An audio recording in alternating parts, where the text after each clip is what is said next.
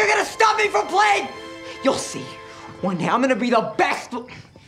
Perhaps not technically the best, but arguably the most famous accordion player in an extremely specific genre of music.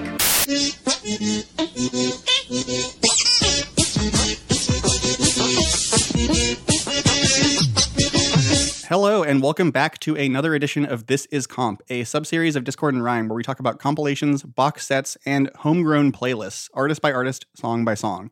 You can get early access to these episodes by signing up for our Patreon at patreon.com/discordpod.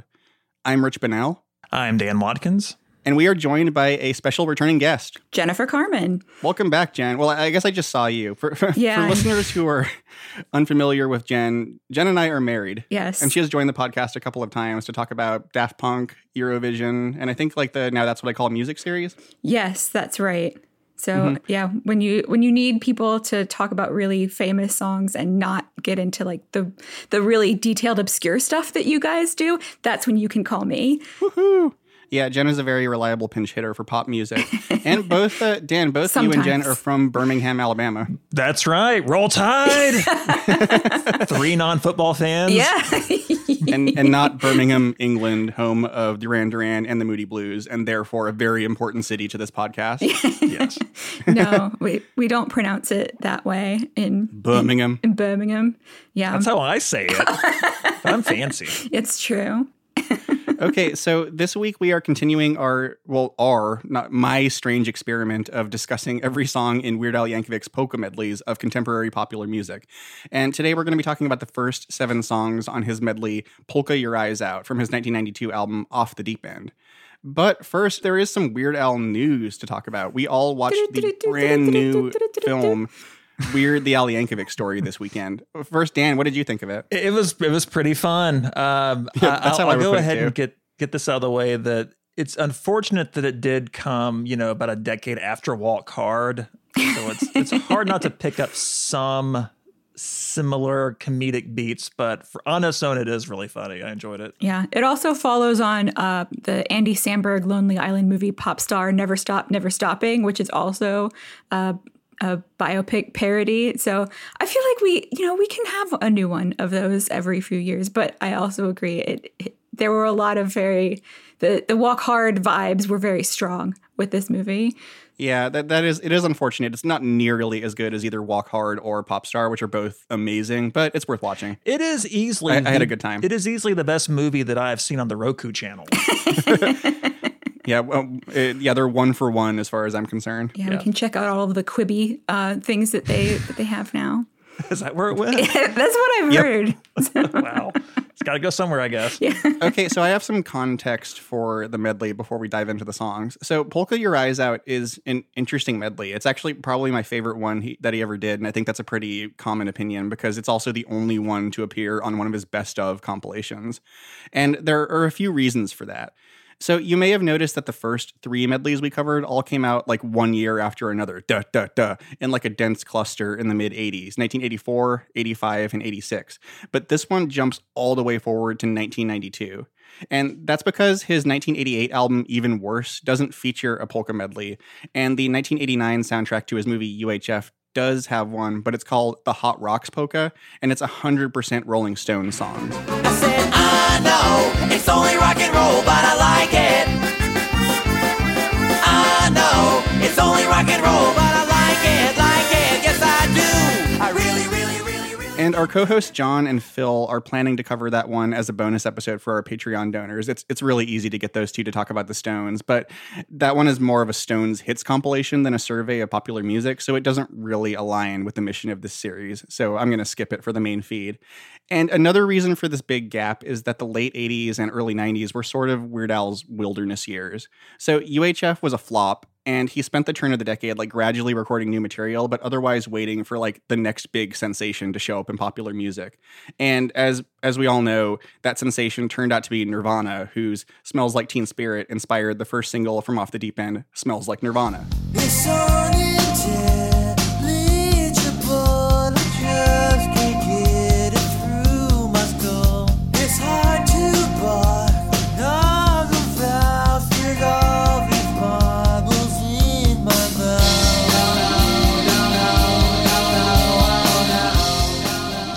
But the album's prolonged gestation period meant that a lot of huge changes were happening in popular music, not just Nirvana. And Polka Your Eyes Out charts a lot of these changes like right as they were happening. Like for me, this is probably Al's finest moment as a curator. So this should be an interesting set of songs to talk about. So, shall we get to the songs? Yeah. Let's go. All right, so this medley starts with Billy Idol with the song Cradle of Love. And before we start the clip, so one thing is that so for this polka medley and the next one, Weird Al and his band start the medley by doing a perfect impersonation of the original song before it goes into the polka version. So that's what you're hearing right now.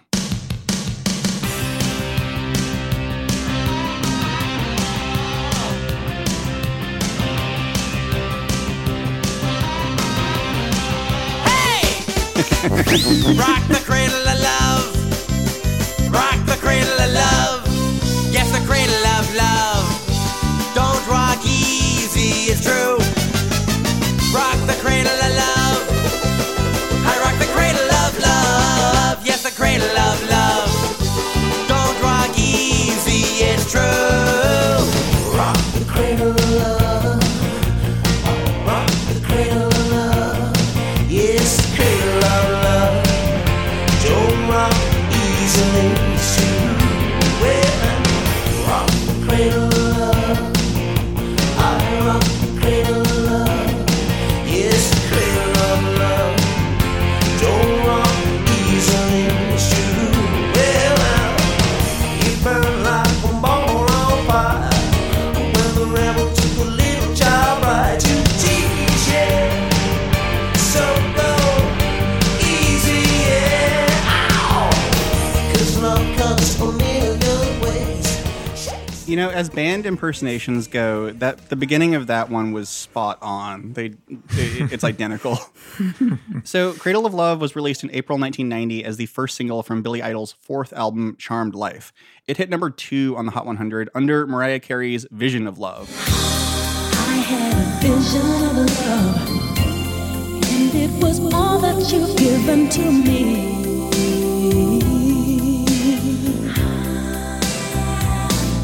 Right through the nights, but so alone. Great song. Much better than Cradle of Love. Dan, take it away. Well, despite becoming a household name in America with MTV, Billy Idol's punk rock bona fides actually go back to the original 70s punk scene. In 1976, he formed the London band Generation X, who became one of the first punk bands to appear on Top of the Pops. Jailhouse rockaroo straight out of Memphis. Well, Liverpool, Johnny Rock's out round Paul's place. That's the way it's the rhythm comes down. Well, King Bass King in the rainbow crowd. So clearly the guy was basically built to be a TV ambassador for punk from the beginning. Like he looked like a Halloween costume of a punk guy. I think it's perfect for it. The band released 3 albums before disbanding in 1981. And after that, Billy Idol moved to New York City to embark on his solo career. With the release of his self-titled debut solo album in 1982, he quickly became one of the first big MTV stars. Videos for Rebel Yell and Dancing With Myself, which is directed by Tobe Hooper, apparently. I did not know. Who's Tobe Hooper? He did Texas Chainsaw Massacre and Poltergeist. Oh. Well, Yeah. you know, he quote-unquote directed Poltergeist. Hey, that's slanderous. Okay. But his videos received endless rotation on MTV and basically just made him an icon for the network. Hey, little sister, who is it you're with? Hey, little sister, what's your spicy wish? Hey, little sister, shotgun, oh yeah. Hey, little sister, who's your Superman? Hey, little sister, shotgun. It's a nice day to start again. It's a nice day for a white wedding. It's a nice day to start again. Ow! Released in 1990, Cradle of Love would wind up being his last big hit single. This is really kind of the end of the road for him. There is simply no way to discuss this song without talking about the David Fincher directed music video. Yep. The basic storyline goes that you have this uptight, bespectacled businessman who gets a knock on his door, and he opens it, and this girl, asks if she can play a tape on his stereo, and he, kind of obliges and lets her in, and then she proceeds to do this steamy dance as he looks around the door, tugging at his collar, and just very nervously responding as she begins to have a increasingly wild time smashing up his apartment and whatnot. Now, interestingly, the song was featured in the ill-fated Andrew Dice Clay film, The Adventures of Ford Fairlane. The video features clips from the movie, but it just so happens that the Dice Man was banned from MTV by this point. So supposedly none of the clips in the video feature Andrew Dice Clay. Yeah, well, so Jen and I watched all of the videos from this set yesterday, and for whatever reason, there's a remastered version on YouTube that appears to actually have Andrew Dice Clay in the clips. But maybe my brain was fooling me, but he is a very distinctive looking man. he's hard to miss. It might be an alternate version that aired, outside of MTV. That's what I was wondering.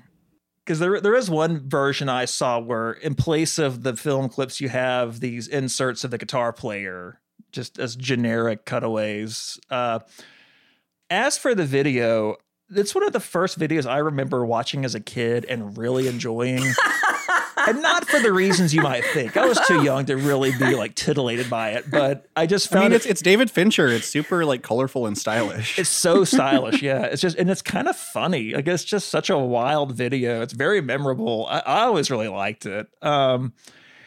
As for the song, I feel like it's kind of like the forgotten Billy Idol hit. I never hear it anymore. Yeah, I was thinking the same thing. I honestly, this is the first time I heard it outside of the Polka medley, just preparing for this episode.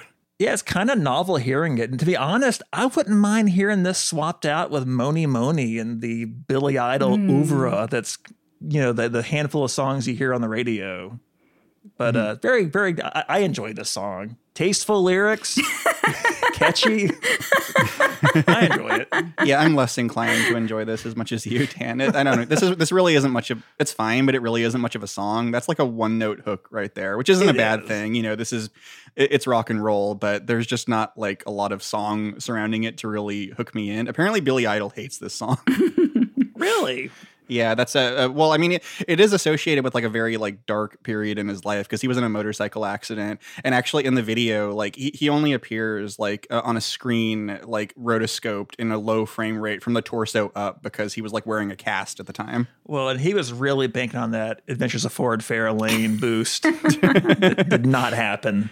But yeah, I think you're right. It really hasn't become part of the Billy Idol canon the way his earlier hits have. And actually, the Hit Parade podcast, which we love to plug on this show, they did a recent episode on what Chris Malamphy calls legacy hits, which are songs that have overtaken a band's bigger chart hits in the popular consciousness. Mm-hmm. And he lists Billy Idol as one of the prime examples of this because his biggest chart hits were this and his cover of Moni Moni. But the songs you hear now are White Wedding, Rebel Yell, and Dancing with Myself, which at the time barely registered on the charts. Wow. And that might be because they were MTV hits instead of radio hits. But either way, there's been an interesting sort of reshuffling of his canon as time has gone on. The only song I can think of that still gets radio play that was a big chart hit at the time was Eyes Without a Face, which I love that song.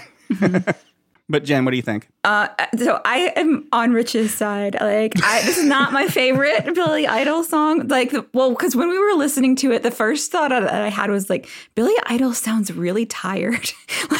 Yeah. The enthusiasm in his voice is very distinctly lacking, I think, in this performance. And the way that I described it was that it's a Xerox of White Wedding.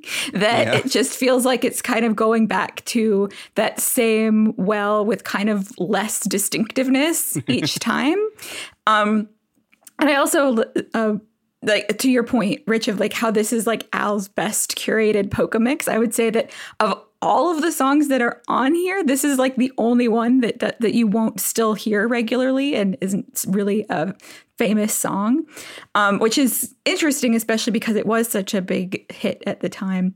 And I also had a fun Wikipedia fact to throw in for this, which is that this is the only video that won Billy Idol and MTV VMA for Best Video from a Film, because this was a video from The Adventures of Ford Fairlane, a movie, of course, that we all remember and have definitely heard of.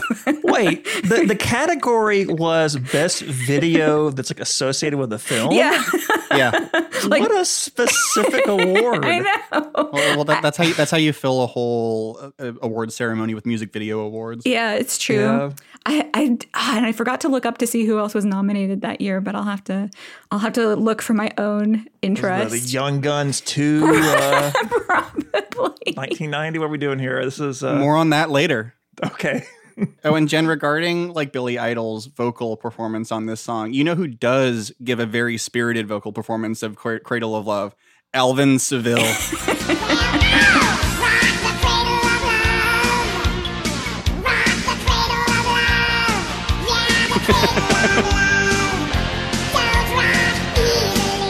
Alvin, stop robbing the cradle. He's a little scratchy here. Yeah, he is. There is much more enthusiasm in that performance than there is in the version that we just heard. Yeah, it really sinks his teeth into it. Gives it rabies. Some gritty Alvin. Yeah, that's Alvin and the Chipmunks, or I guess it's just Alvin technically. Oh, he gone solo at this point? Yeah. Well, no, I think it's all three of them, but like this is from the album The Chipmunks Rock the House, which I did not own despite being an enthusiastic Chipmunks fan as a kid. Also, the intro to this song, instead of portraying a young woman going into the house of a middle-aged man to seduce him, like, teenage girls just do when they're hanging out, and it instead describes Theodore trying to sing a lullaby, and this is like Alvin's version of a lullaby. So like this is supposed to be about rocking a cradle, like a literal actual cradle. I don't know if they changed the line about like child brides, but maybe. All right, I think that's enough about Cradle of Love. So let's go on to a song that we do all remember, or at least I hope we do. This is DNA featuring Suzanne Vega with Tom's Diner.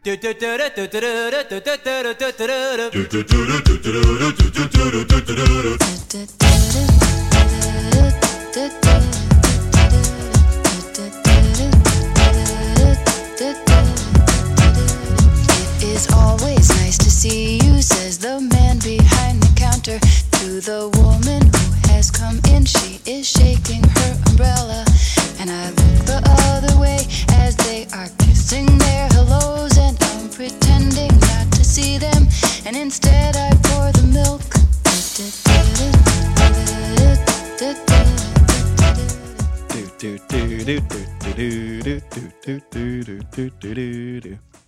Tom's Diner was released in 1990, no precise month available, and you'll learn why in a second.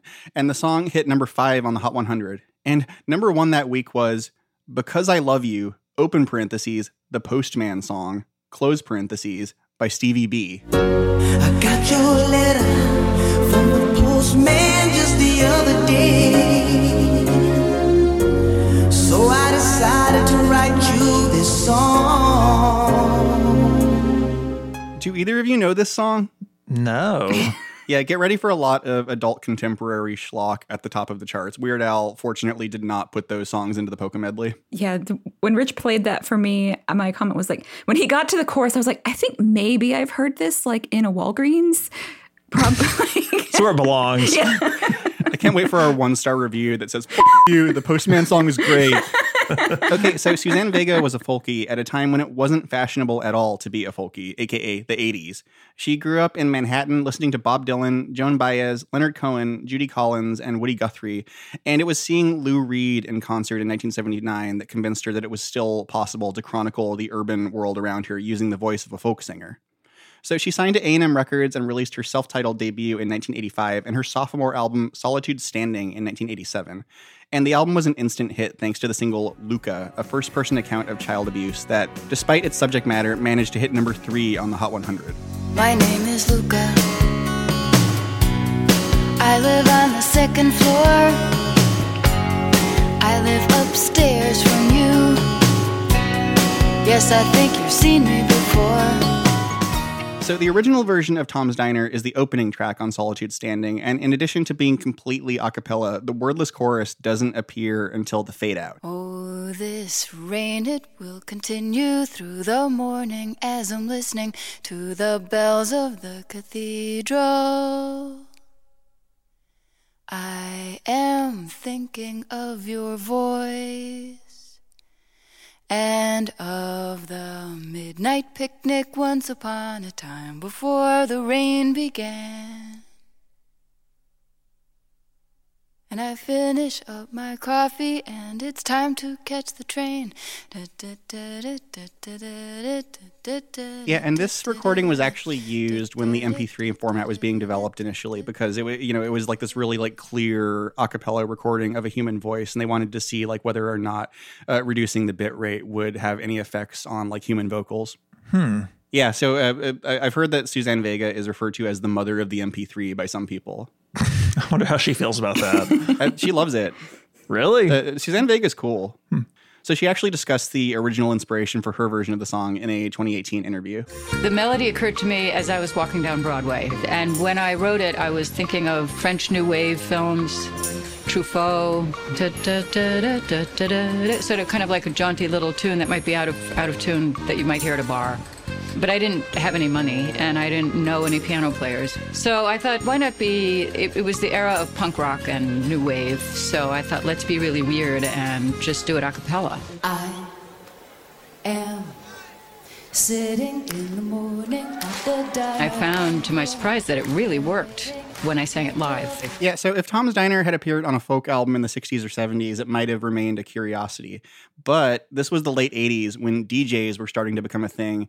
And when a DJ hears an a cappella track, their first instinct is put a fat beat under it. Enter DNA. So DNA was the alias of English electronic music producers Nick Batt and Neil Slateford, who remixed Tom's Diner and released it as a bootleg in 1990. And it eventually made its way to Suzanne Vega, and A&M Records said, hey, do you want to sue these guys? But instead, she gave it her blessing, assuming that it would just become something that played in dance clubs.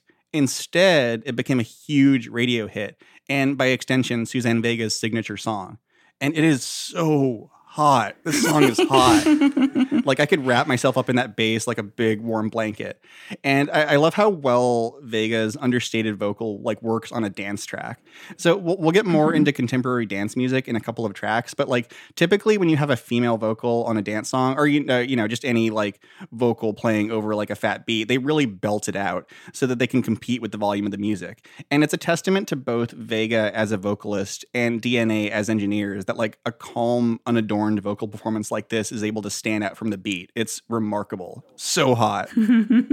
Jen, what do you think? Yeah, so I also really enjoy this song. I loved this song as a kid. This is one of the songs probably from this mix that I most remember listening to a lot when I was younger. Although I can't remember if I actually heard this version first or the parody Nick at Night version that was released about I Dream of Jeannie.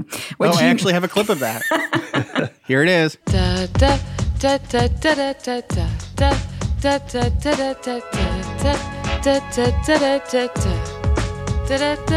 am sitting on the sofa. There's a TV in the corner.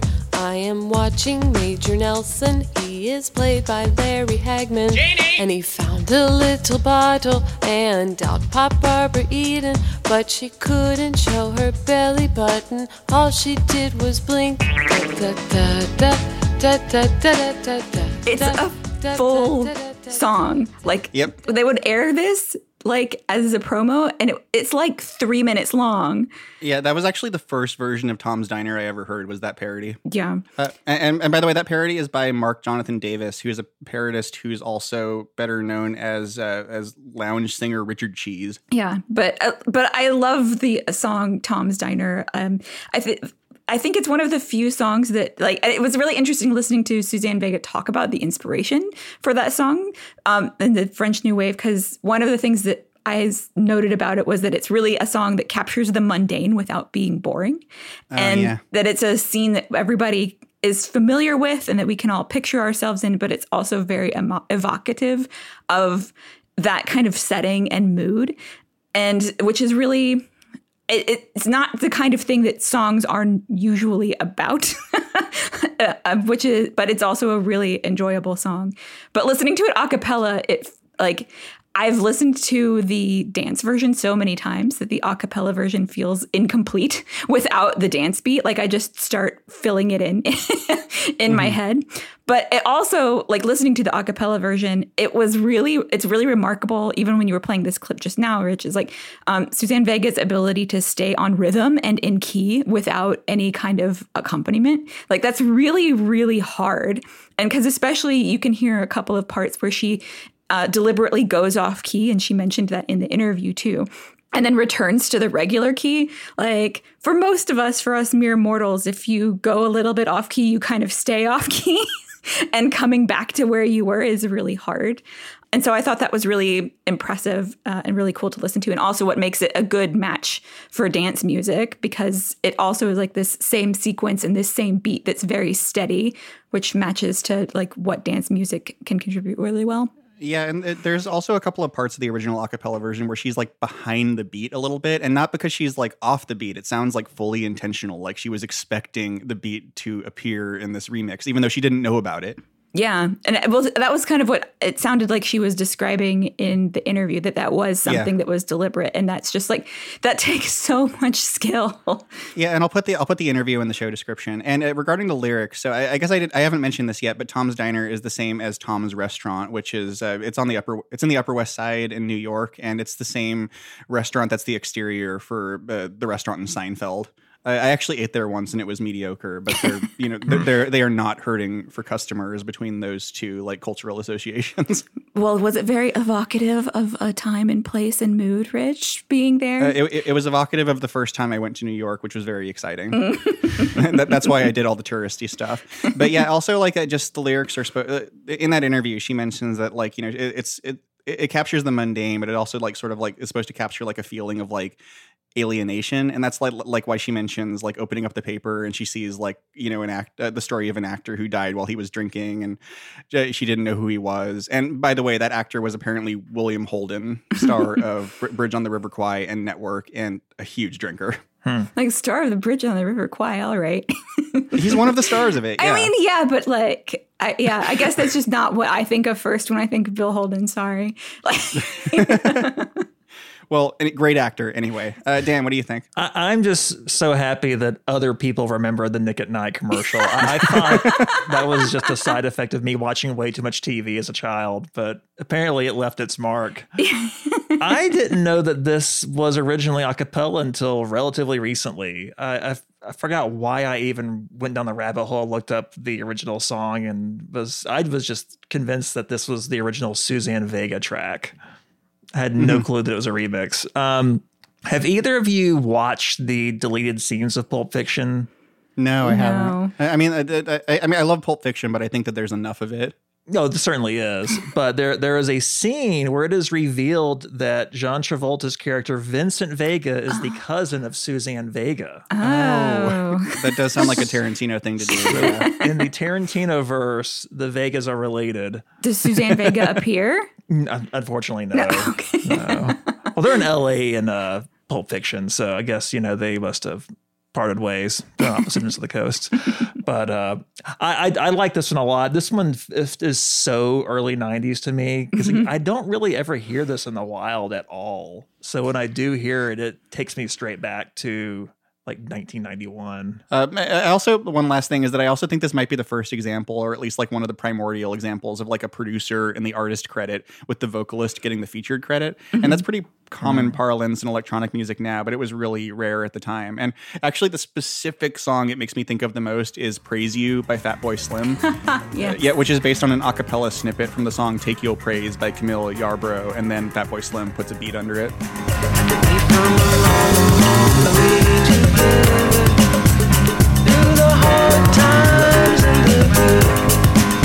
I have to celebrate you, baby. I have to praise you like I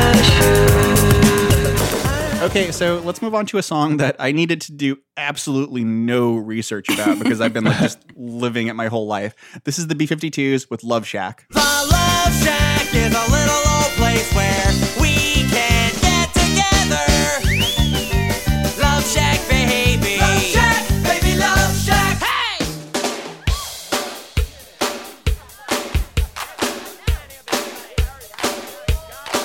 If you see a faded sign at the side of the road that says 15 miles to the Love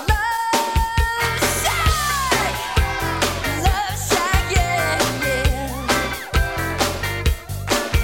I'm heading down the Atlanta highway, looking for the love getaway, headed for the love getaway. I got me a car, it's as big as a whale, and we're heading on down to the Love Shack. I got me a Chrysler, and it's about 20, so hurry up and bring your jukebox money. The Love Shack is a little old place where we can get together. Love Shack, baby. Love Shack, baby, Love Shack. Love Shack, baby, Love Shack. Love, baby, that's where it's at. Oh, man. So Love Shack was released in June 1989 as the third single from the B-52s' fifth album, Cosmic Thing. It hit number 3 on the Hot 100, and number 1 that week was the much less interesting song, When I See You Smile by Bad English. When I see you smile, I can face Oh, God. Monster ballad. Yeah. Classic Monster Ballad. It is, in fact, in the Monster Ballads commercial. Yes. We watched that commercial just yesterday, Jen, and it's like framed by this like these two people skydiving. That's right. They were Yeah, I having remember that, yeah. a skydiving wedding, I think. Oh, that's what it is? I think. Anyway, not nearly as good as Love Shack. And there comes the 1-star review from the Bad English fan. We're gonna go for the bingo here. So we talked about the B-52s more than 3 years ago. Wow. In our episode on their 1980 album, Wild Planet. So if you want a history of their early days in Athens, Georgia, go check that one out. I had a lot of fun putting together that episode. So Cosmic Thing was their big comeback album after the death of guitarist Ricky Wilson, who passed away during the production of their fourth album, Bouncing Off the Satellites.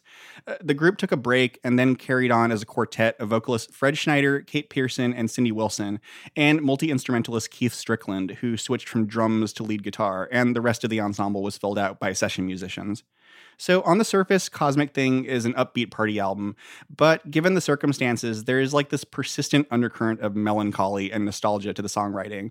And the titular Love Shack in this song could be a reference to any number of little old places where they would get together in Athens and, get drunk and party, because the B-52s like to party.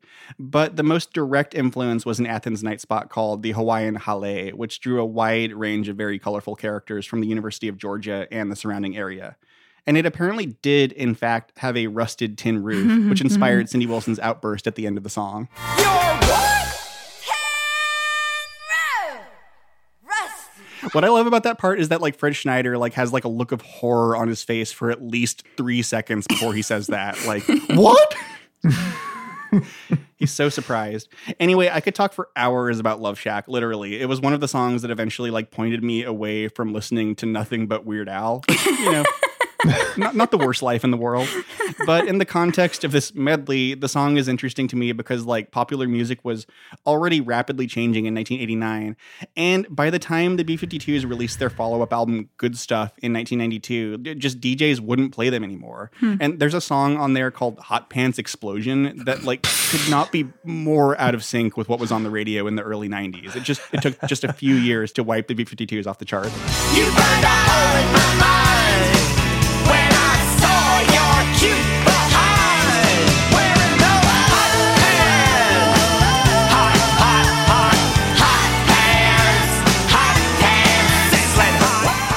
I like to imagine there being a Blue Oyster Cult style B-52's Behind the Music episode where they're recording Hot Pants Explosion and thinking it's going to be like their next big single. And then like they see like a news flash on TV that says like, news alert, Nevermind released. And they all go, oh no.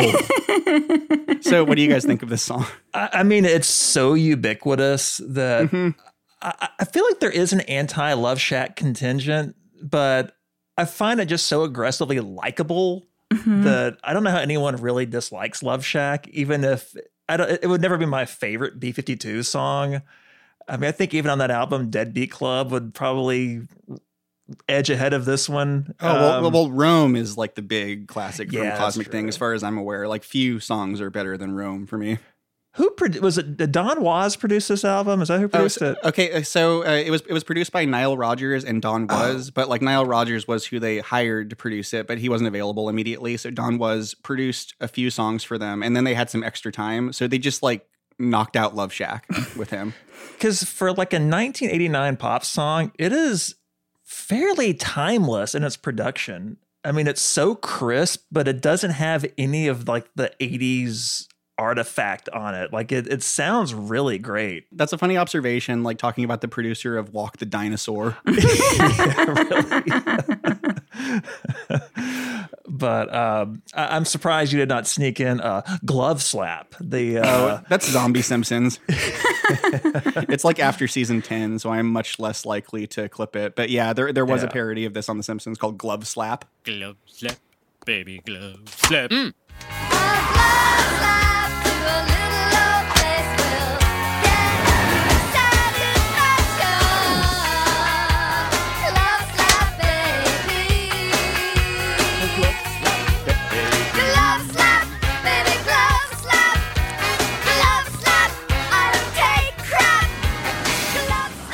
Why? Oh, it was like there was an episode. I can't remember the context because like Simpsons episodes were so fragmented by that point. But it was like Homer got the idea that he could like get whatever he wanted by slapping people with a glove and challenging them to a duel. And then somebody eventually accepts his challenge, and that becomes like the plot of the episode.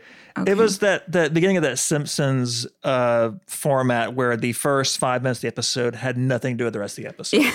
Yeah. Jen, what do you think of Love Shack? So it's funny you were saying you have so much to say about it because I'm like, what is there to say about Love Shack? Like we all I just have it's basically a distillation of joy and fun, and like it's one of those songs that's so well known. I think that you've talked about these kinds of songs before of just like they almost feel like air, just they're so ubiquitous that you're like you don't even necessarily think about them as songs, even though there's a lot of like musical complexity in this song. Like there's a lot of complexity in the harmonies, and like one of the things I know that you mentioned, Rich, is that this is, as they say in hip hop, a posse cut. This is one of the few. It is. That it includes extensive vocals from Kate Pearson and Cindy Wilson and Fred Schneider, which is not typical for their songs. And there's like that's something I realized like while I was listening to this song, actually, because like I mean the band has three very distinctive vocalists, but like it's pretty rare to have a song that just trades off between the three of them doing like little sections. Like usually Kate and Cindy sing together. Yeah. So my proposition for this song actually is that because it has these different pieces highlighting different members of the band, but also because there's a major stylistic change toward the end before it gets into the you're what?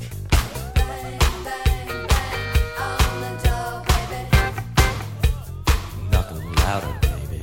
Bang, bang, bang on the door, baby. I can't hear you. I suggest that this is the B-52's version of The Chain. Except they hate each other far, far less. Yeah, except that that without that. And I actually had another note of like how this kind of, I'm not an expert on the B-52s, and like even with, especially not within my especially not within my household, but it is an interesting place where the B-52s were in their history, because this is like the place where they transitioned their image from fringe campy to mainstream campy. Like the way that I think of it is like the going from early seasons of RuPaul's Drag Race to current seasons of RuPaul's Drag Race, or going from like drag and gay clubs to drag queen story hour. which appropriately RuPaul also features in this music video in like her first national TV appearance. Yeah, I was going to say, like, there is a RuPaul connection. Yeah. And so it's interesting, like, where this kind of fits in for the B-52s as a band. Like, you mentioned that they didn't get much radio play after this, but after this, they were kind of like pop culture icons. Like, I remember, but they also were they transitioned to a very family friendly image. Like, you know, they appeared in like the Flintstones movie and Pete like, and Pete. Yeah, and Pete and Pete. Like the way that I think about it is that like the Love Shack would be a totally acceptable song to play at a preschool, which is very different from songs, you know, like Strobe Light from Wild Planet, which features the line, "I'm gonna kiss your pineapple." Yeah, though apparently you cannot play Love Shack at a Disney wedding. Really? Because it is too sexual. What? Why? By Disney standards. Interesting. I don't know. It's just a factoid I looked up about the song. Love Shack is banned from Disney weddings at Disney World and Disney How many parks. songs are banned then? Yeah. I mean, that's got to be a pretty strict bar. There's one song from this mix we'll be talking about today that I imagine is banned from Disney weddings for that reason. But yeah. It's funny that you say that because one of my notes about Love Shack is like, this must be a wedding staple. How many weddings have I heard this at? But I also can't think of ever any place that I've specifically heard Love Shack because it's like specifically recalling like having a glass of water at a wedding. It's just like, I'm sure it's been there and I just have never noticed. Yeah, I imagine if you start like just a party playlist on Spotify, this song just appears as like the blank space like on a bingo card. All right, but yeah, as I said, I could talk about Love Shack just for the rest of this episode, but we have 4 more songs to get through. So let's get on to some house music.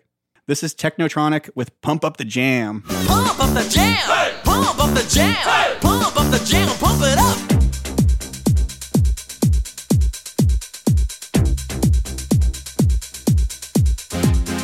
Pump up the jam, pump it up while your feet are stumping. And the jam is pumping. Look ahead, the crowd is jumping. Pump it up a little more, get the party going on the dance floor. See, cause that's where the party's at, and you find out if you do that. A place to stay. Get your booty on the floor tonight. Make my day. A place to stay. Get your booty on the floor tonight. Make my day. Make my day. Make my day. Make my day. Make my day.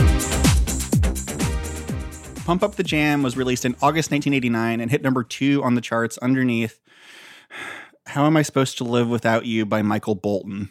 Ooh, it's a good one. Tell me, how am I supposed to live without you? Now that I've been loving you so long. Jesus Christ. Anyway, house music. Woo! Woo! Or as Netflix's subtitles for the show Dairy Girls refer to it, dynamic disco.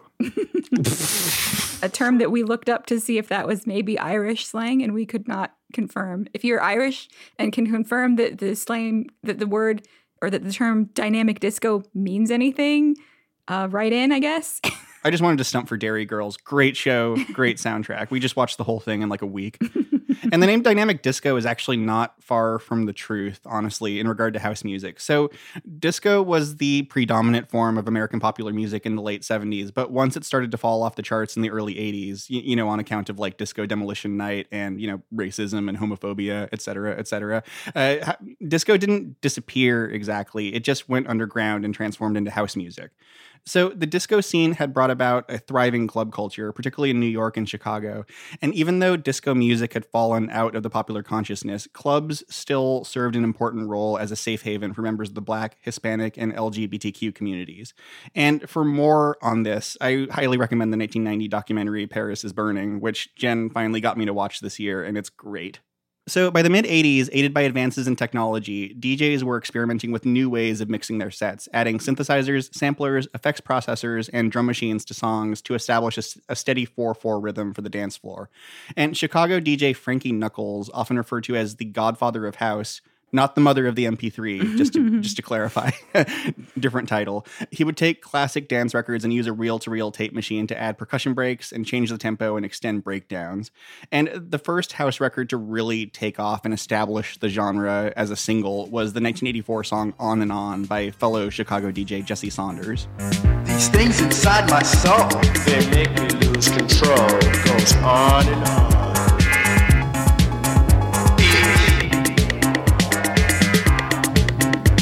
Just clapping to the beat, 'cause Jesse fakes his need. Goes on and on. So house music is the foundation of basically all of electronic dance music as we know it today. And it especially exploded in Europe, where DJs spun it out into innumerable microgenres. So Technotronic was a project by Belgian electronic musician Joe Bogaert, who performed under the alias Thomas de Quincey, and he released an instrumental single in 1989 with the title The Pro 24s, which heavily samples the Eddie Murphy routine Delirious, so be warned if you have kids around. You don't have no dick control when you're 18.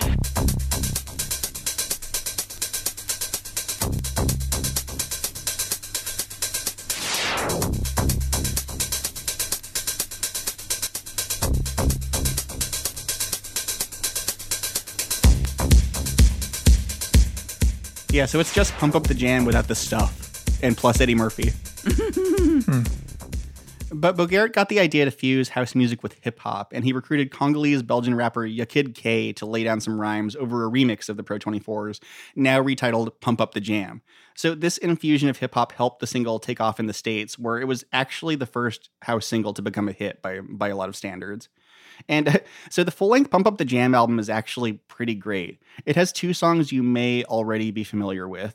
Get Up, exclamation point, open parentheses, before the night is over, close parentheses. Get up on your feet before the night is through, for you won't miss. Get down to the beat, bump it, stomp it, jam, trip on this. Get the and Move This, which you probably know as Shake That Body. Shake that body. Shake that body. Shake that body. Yeah, Rich played that for me yesterday, and I was like, "Oh, of course, this is the same group." I never. It's one of those songs that I never thought about. Who made that? That it had to come from somewhere. I was completely unaware that Technotronic had 3 hit songs, I have to say. Yeah, I just assume it's all just one factory that pumps these things out in the early 90s. The Technotronic factory. Yeah. The CNC Music Factory. There you go. Anyway, so Technotronic is not exactly music to listen to as you sit by the fire, but that's not the point. I went for a run to this album yesterday, and it was ideal for that. It's like supposed to get you moving. It's supposed to get your heart rate up. It's more like body music than brain music, but sometimes you need that. I thought that body music versus brain music was like a really good way of describing this. The way that I think of this is like, and I really like dance music, but I think of this song as being something that's more important than something that I like seek out. Because it's this song, like a lot of dance music, is really meant to be played in the background while you're doing something else, usually dancing and often doing drugs. But it is a really important song for mainstreaming house music, because while there's a lot of like the same kind of driving beat over and over again and the same like lyrics over and over again, it's very catchy and it's very memorable, and it's not weird or threatening. So it's something suburban kids can play without their parents turning it off, which is how this kind of music finds new fans, And so it's actually kind of like Love Shack in that way. And there's And so it's really an entry point for this kind of music, I think. And I'm sure that a lot of people found house music and dance music because of this song. And so that's cool. Yeah, and I should say that it's commonly theorized that the house music refers to the Chicago club, the Warehouse, which was a little old place where you could get together. Dan, you strike me as a house music guy. You listen to nothing but house music day and night, right? Always. When I saw this song on the show notes, I thought, oh yeah, I know this song. And then when I listened to it, I realized I barely remember this chorus at all. And what made me realize was that I primarily know this from the 3-second clip that appeared in the Jock Jams commercial in the mid-90s. So we got Monster Ballads and we got Jock Jams. We just got to get like what Freedom Rock next. And I will say this is not the only song in this group that is on the Jock Jams Volume 1 CD. There's another one coming up. Oh, man. Yeah. All right. Future comps, I assume, for the show. I've been pushing for it. I've been pushing for that one. Despite Rich's mistaken identification of my musical taste, I do not know much about house music. And this to me what? I know. Like, this just sounds like NBA Jam music to me, which is fine. But I have I don't know what else to say about it. It's fun. Well, speaking of NBA Jam, it was used in Space Jam, apparently, which was it? I've never seen. That is a big part of like, God. yeah, I know. You're what? I know that is like a big like generational touchstone that I never encountered. Yeah, I remember you were being excited about it when it came out. Yeah, I know. I was like, I'm 13. This looks good to me, but I never saw it. Yeah. I'll tell you this: if you haven't seen it yet, you're okay. Yeah, that's true. You're not going to watch it in 2022 and go, "Oh yeah, I'm glad I caught up with this." Well, now I'll just watch the sequel, which apparently has a re-recording of "Pump Up the Jam" in it. Pump up the jam, alley-oop, catch the slam, yeah, do it for my fans, all I see is flashing cam. Okay, well, let's move on to a song that is as far as I can tell, the opposite of Pump Up the Jam, because this is a wild polka. Yeah. This is REM with Losing My Religion. That's me in the corner, that's me in the spotlight, losing my religion, trying to keep a view, and I don't know if I can do it. Oh no! That's my favorite part. I haven't said enough.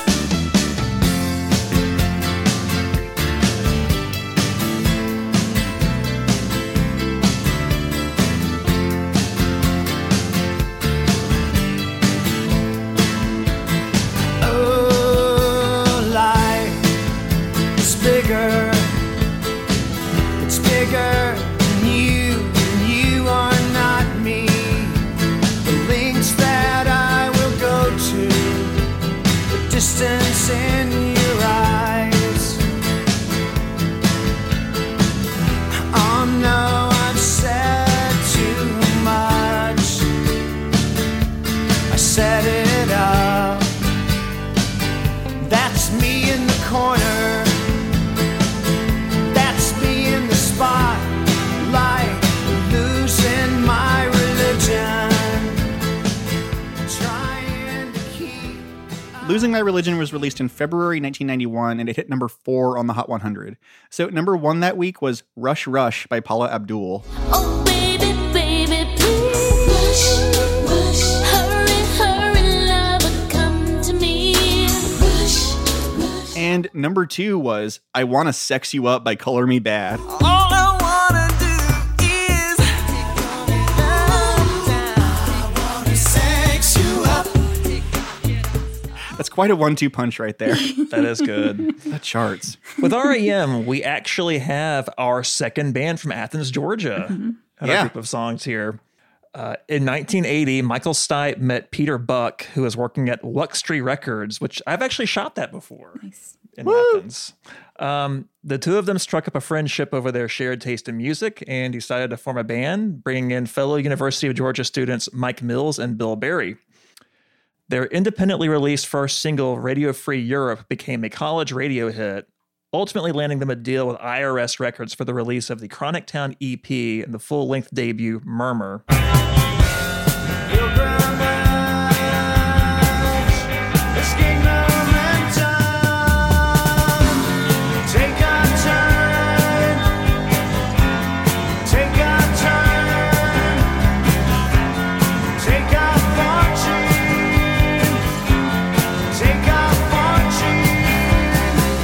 Over the next few years, the band basically helped pioneer alternative and college rock radio. No big deal, you know. And they eventually branched out to more commercial radio play.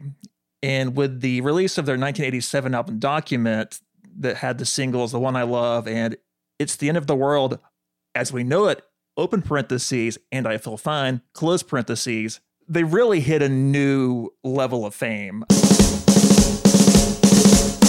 That's great, it starts with an earthquake, birds and snakes, an airplane, and Lenny Bruce is not afraid. I have a hurricane, listen to yourself, churn world serves its own needs, dummy serve your own needs, beat it up and not. And with the next album, they signed with Warner Brothers Records, and with 1991, the album Out of Time, it really marked the point where they had made the full transition from indie band made good to one of the biggest bands in the world. Now, my history with REM is a little complicated. Growing up, they were my sister's favorite band. And as a pain in the ass little brother, I was not allowed to like the things that she liked. So I very much did not like REM. And especially the Out of Time album, I associate with, she was learning to drive at the time. And so I was in the back seat with this CD playing constantly while she was learning how to drive. So that was my getting to know this era of REM. And it wasn't until college that I kind of heard people with music taste I trusted speak highly of REM. So I reevaluated REM. This song, I kind of find it hard to judge because it's just so big. And my feelings are so strange about REM around this time. I like it, but, I lean more toward the mumbly early REM. So this big belting out the words, clearly Michael Stipe era, I'm a little fuzzier on. Now, the video for this was all over the place, and it is pretty wild, full of biblical imagery. I don't know. Do you guys have happier feelings about REM from this time period than I do? Well, regarding the music video, it was directed by Tarsum Singh, who later directed The Cell and The Fall. Not the band The Fall, the movie The Fall. But yeah, there is a funny, I'll link to this in the show description. There's a funny Weird Al kind of Mystery Science Theater style riff on Losing My Religion video where he adds a bunch of sound effects and stuff. And commentary. And at the part where the guy lip syncs "Consider This," Weird Al yells, "Consider this!" It's similar to the way that the "Oh no" comes in the song itself in the Polka medley, emphasizing how the melodrama of the original lyrics to make them funny. But yeah, I'm also in kind of a weird place with REM. Honestly, listening to them makes me kind of sad. I'm looking into my brain from high school, and there's a feeling of you can never go back again, because they were one of my favorite bands back then, and I actually saw them in concert 3 times. And wow. I still think they're a great, important band. They haven't grown off me necessarily. I think there's still plenty of wonderful qualities to their music, but I don't know. A lot of bands have I've carried them with me into adulthood, and REM just aren't one of those bands. It feels like that era of my life has come and gone. I think that's part of why we haven't covered them on the show yet. There's an enthusiasm gap, and I don't want to piss off any REM fans. Again, they're a great band, but just sometimes you just leave bands behind, and this is one of those cases. And I'm sure we'll cover them. I know there's some enthusiasm, just maybe not with the two of us. So similar to both of you, my note for this is the soundtrack of teen angst. It brings me back to a very specific emotional place of being an angsty teen. But I never really had an REM phase. REM was not a band that I listened to very much. The actual soundtrack to my angsty teenage years were anime soundtracks.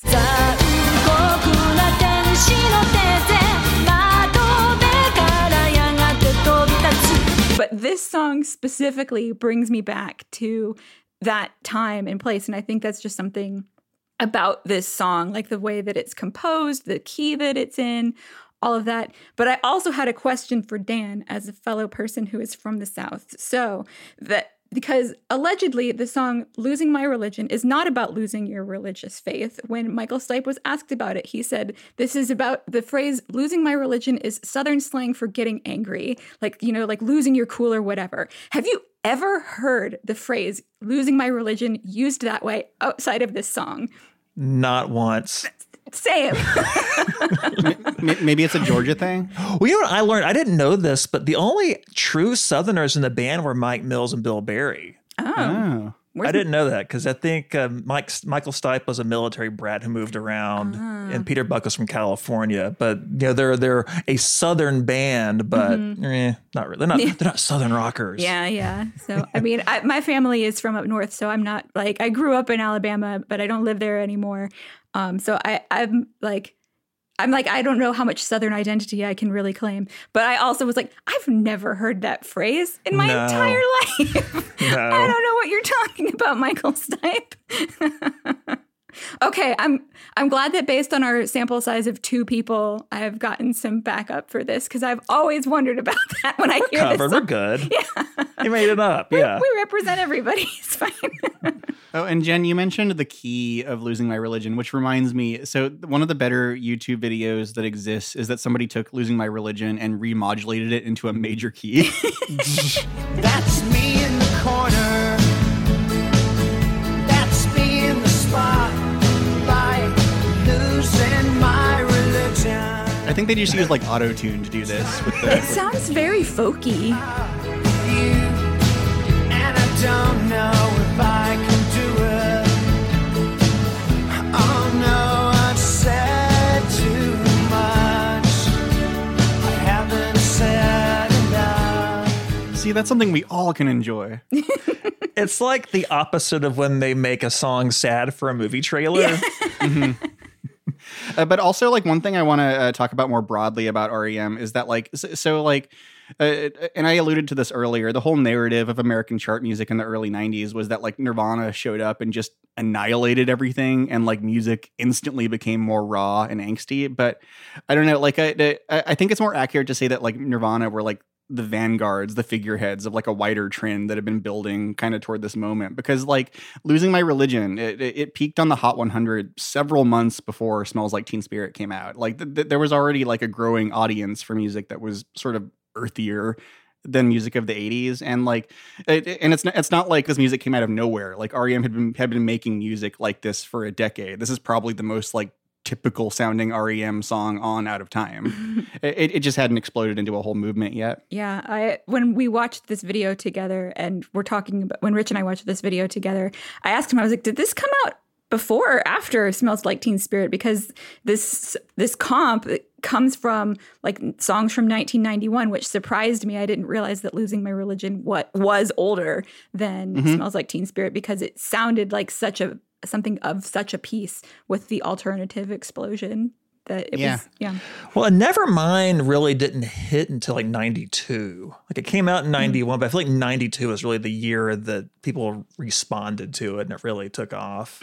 Yeah, and we'll be getting to more music like this in the very next episode. I just thought that was something that was like interesting, that it was like, culture isn't like you flick a switch like that. Like Nirvana were like part of a wider trend.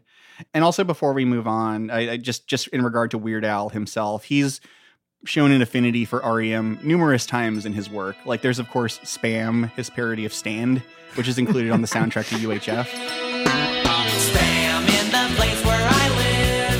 Ham and think about nutrition, wonder what's inside it. Now spam in my lunchbox at work. And his next album, Alapalooza, features a style parody of like early REM called Frank's 2000-inch TV, which is actually one of the best original Weird Al songs of all time. Yeah, I like that one a lot. He really nails their sound. There's Frank's remote control. You can look, but don't touch it, please. 'Cause Frank's the one in charge and he decides what everybody sees. The picture's crystal clear and everything is magnified. Robert De Niro's mole has gotta be 10 feet wide. Everybody. And his next proper polka medley features another REM song, but we'll get back to that in due time. Okay, it's time for the single greatest song of this entire set. I don't want to be snarky.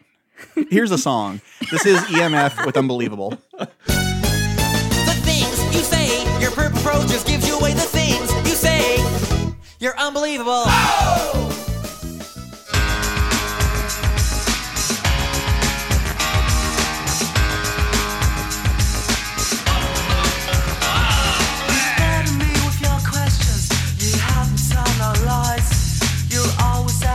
It's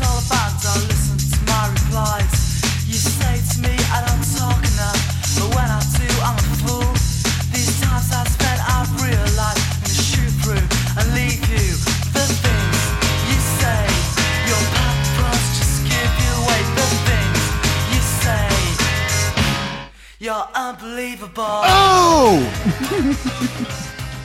There he is again. Yeah, I know. Recurring character, Andrew Dice Clay. Yeah, so before I get into the song, so the O right there comes from a routine by Andrew Dice Clay, and I'm going to clip it, but again, if you have kids sitting around, you might want to hit the skip forward button. Oh, Mother Hubbard went to the cupboard to get her old dog a bone. She bent over, Rover took over. Oh! Oh, oh, oh, oh! And now you know the context, listeners. He was so famous in like 1990. It's crazy. Yeah. Yeah, he sold out Madison Square Garden, right? Yeah. Wow. I mean, he was crazy big. Yeah.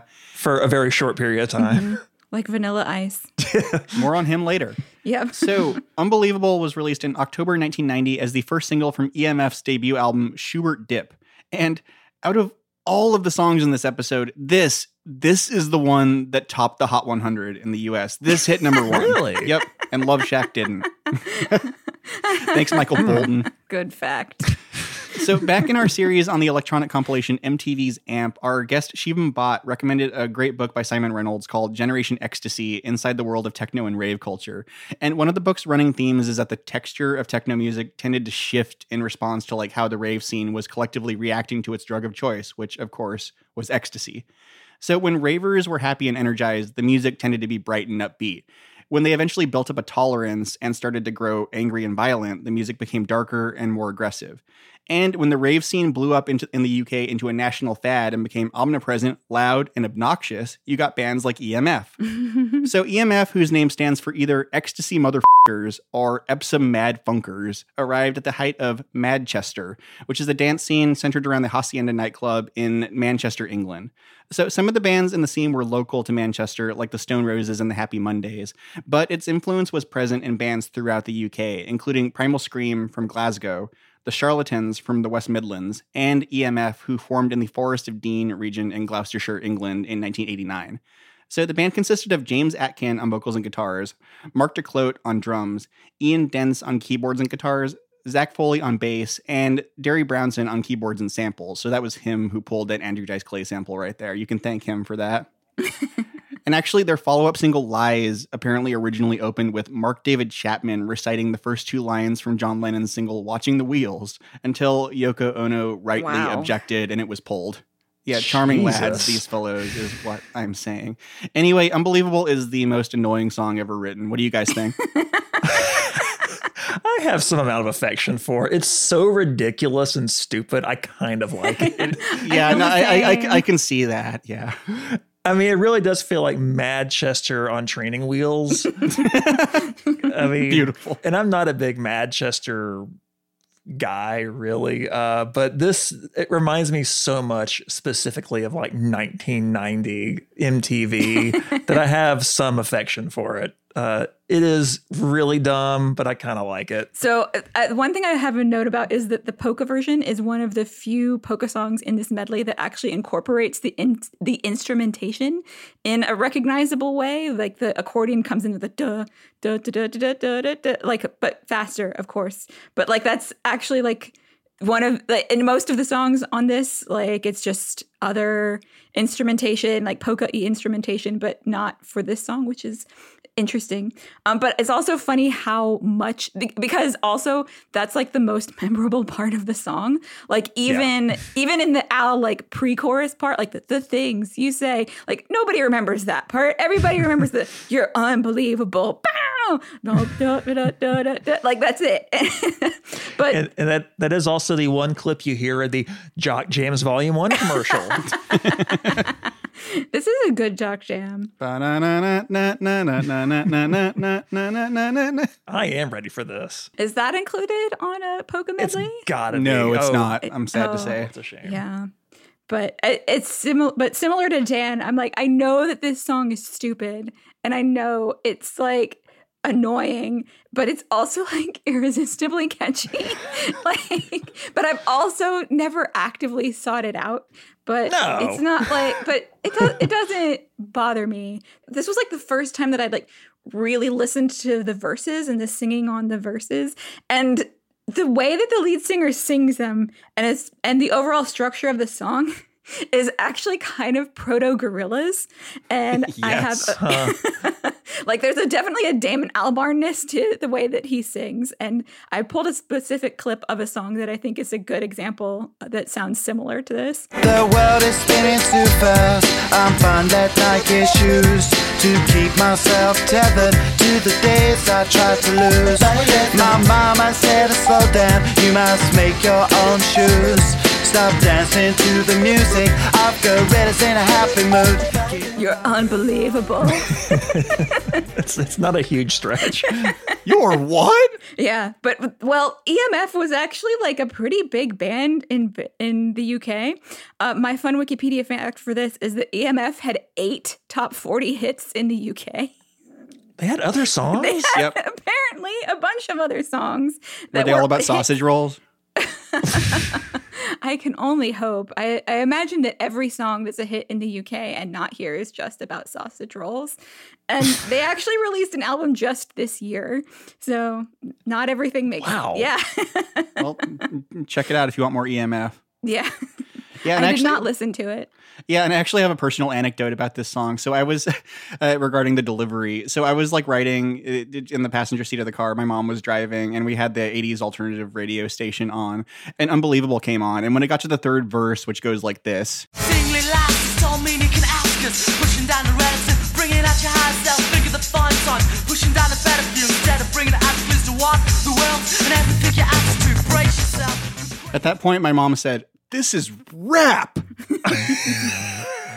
Remember it super vividly. Just some classic pearl clutching right there. Yeah, well, this is what I was talking about earlier of like how all of these songs are kind of these like, what's the word? Acceptable. Like they're kind of watered down versions of like much more like edgy scenes. Mm-hmm. But this is the version that like your mom won't, or maybe, well, your mom did, I guess, like say like, this is wrong and we're turning this off. You're not listening to this. Probably not the case for the next song. Yeah, we never listen to the next song on the radio. So this is Belle Biv DeVoe with "Do Me!" exclamation point. Do me, baby. Oh, do me, baby. You can do me in the morning. You can do me in the night. You can do me when you wanna do me. You're the lady who.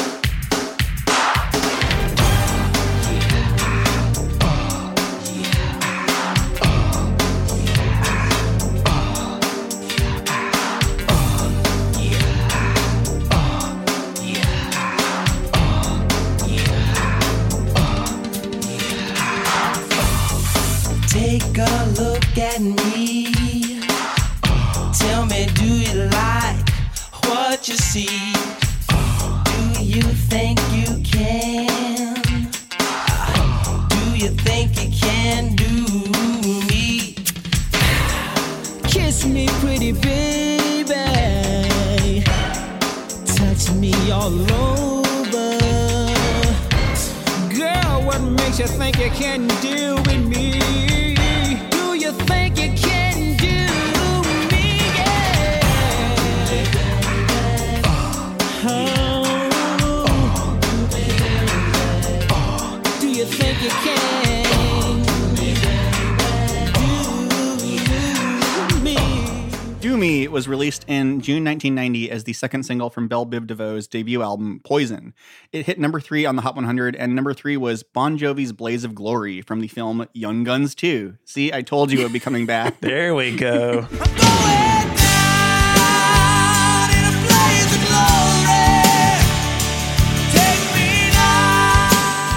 It's another video I liked a lot. So Belle Biv DeVoe consists of Ricky Bell, Michael Bivins, and Ronnie DeVoe, the 3 founding members of New Edition who weren't Ralph Tresvant or Bobby Brown.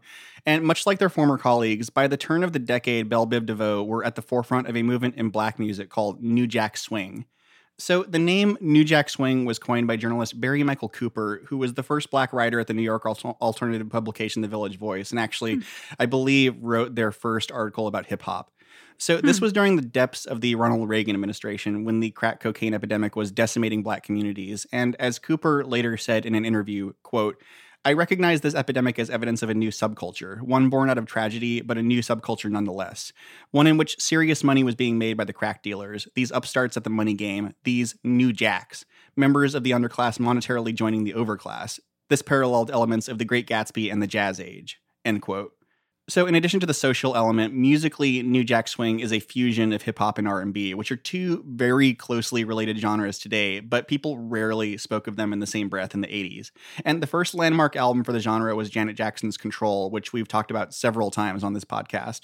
But the producer who really blew it up into a whole phenomenon was Teddy Riley, who produced major New Jack Swing singles for artists including Bobby Brown, Samantha Moomba, Dougie Fresh, and Keith Sweat. If it's a dream, please don't wake me up. It feels so real, all I know is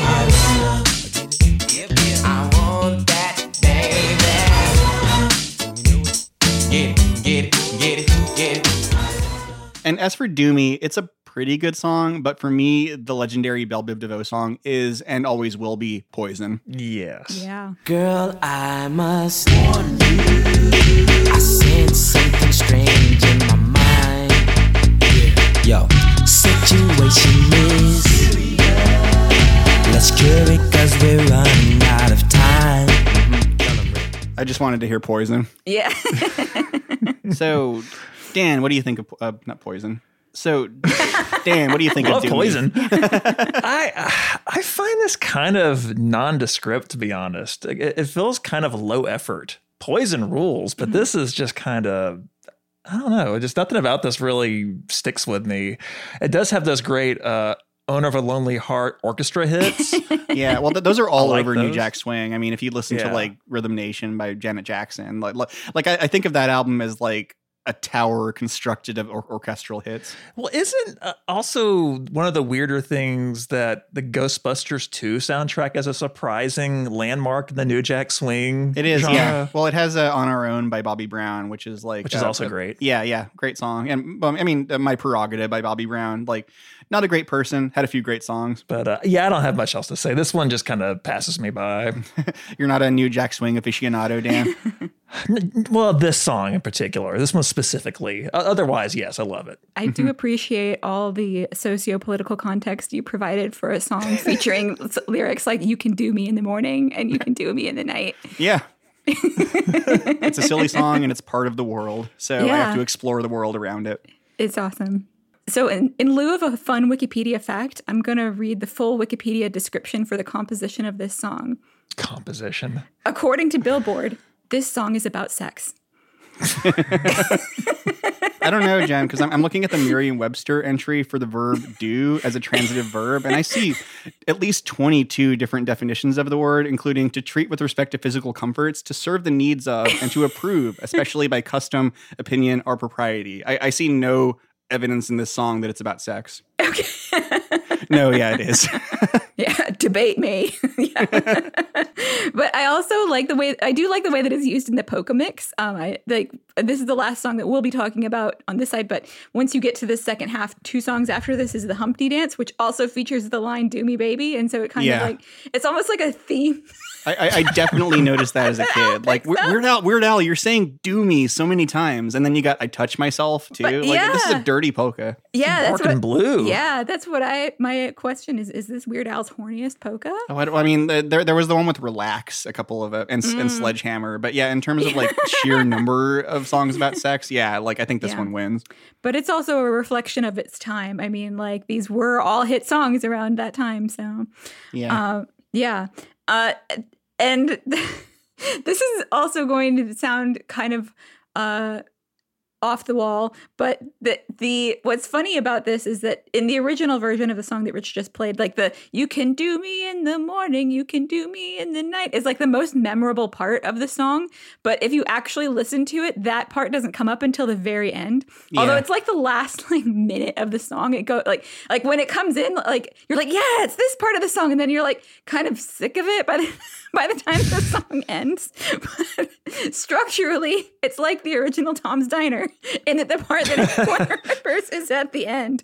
And also in the remix, that part gets used a little bit more throughout the rest of the song. Yeah, they knew what they had.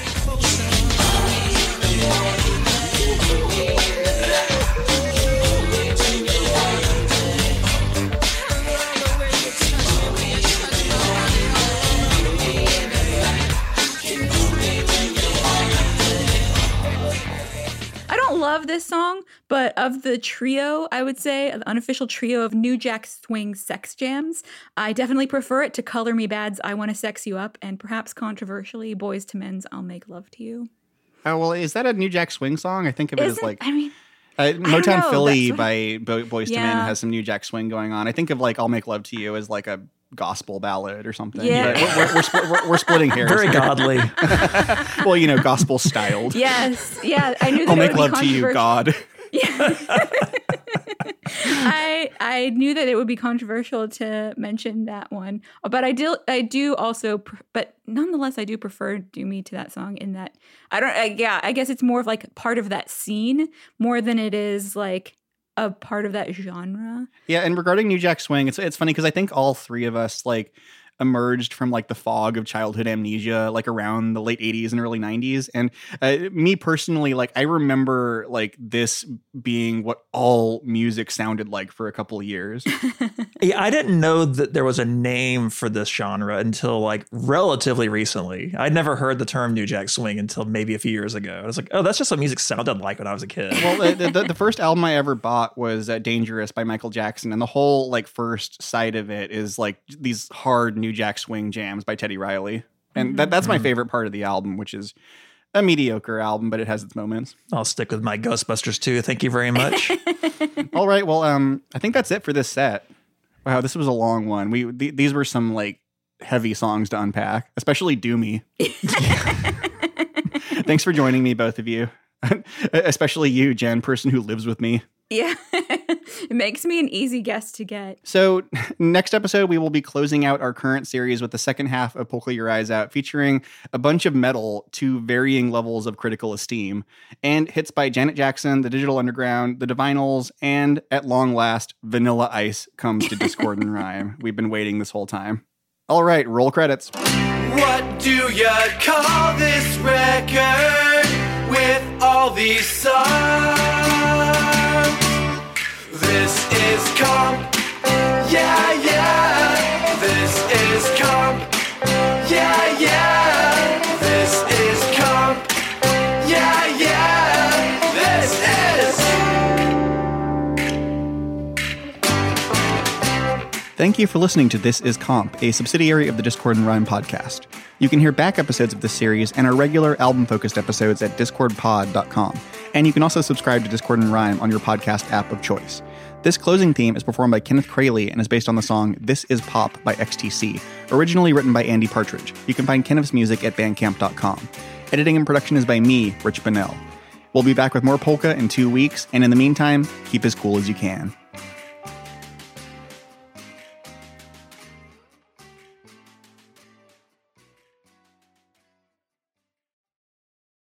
Don't you talk to Billy Idol that way.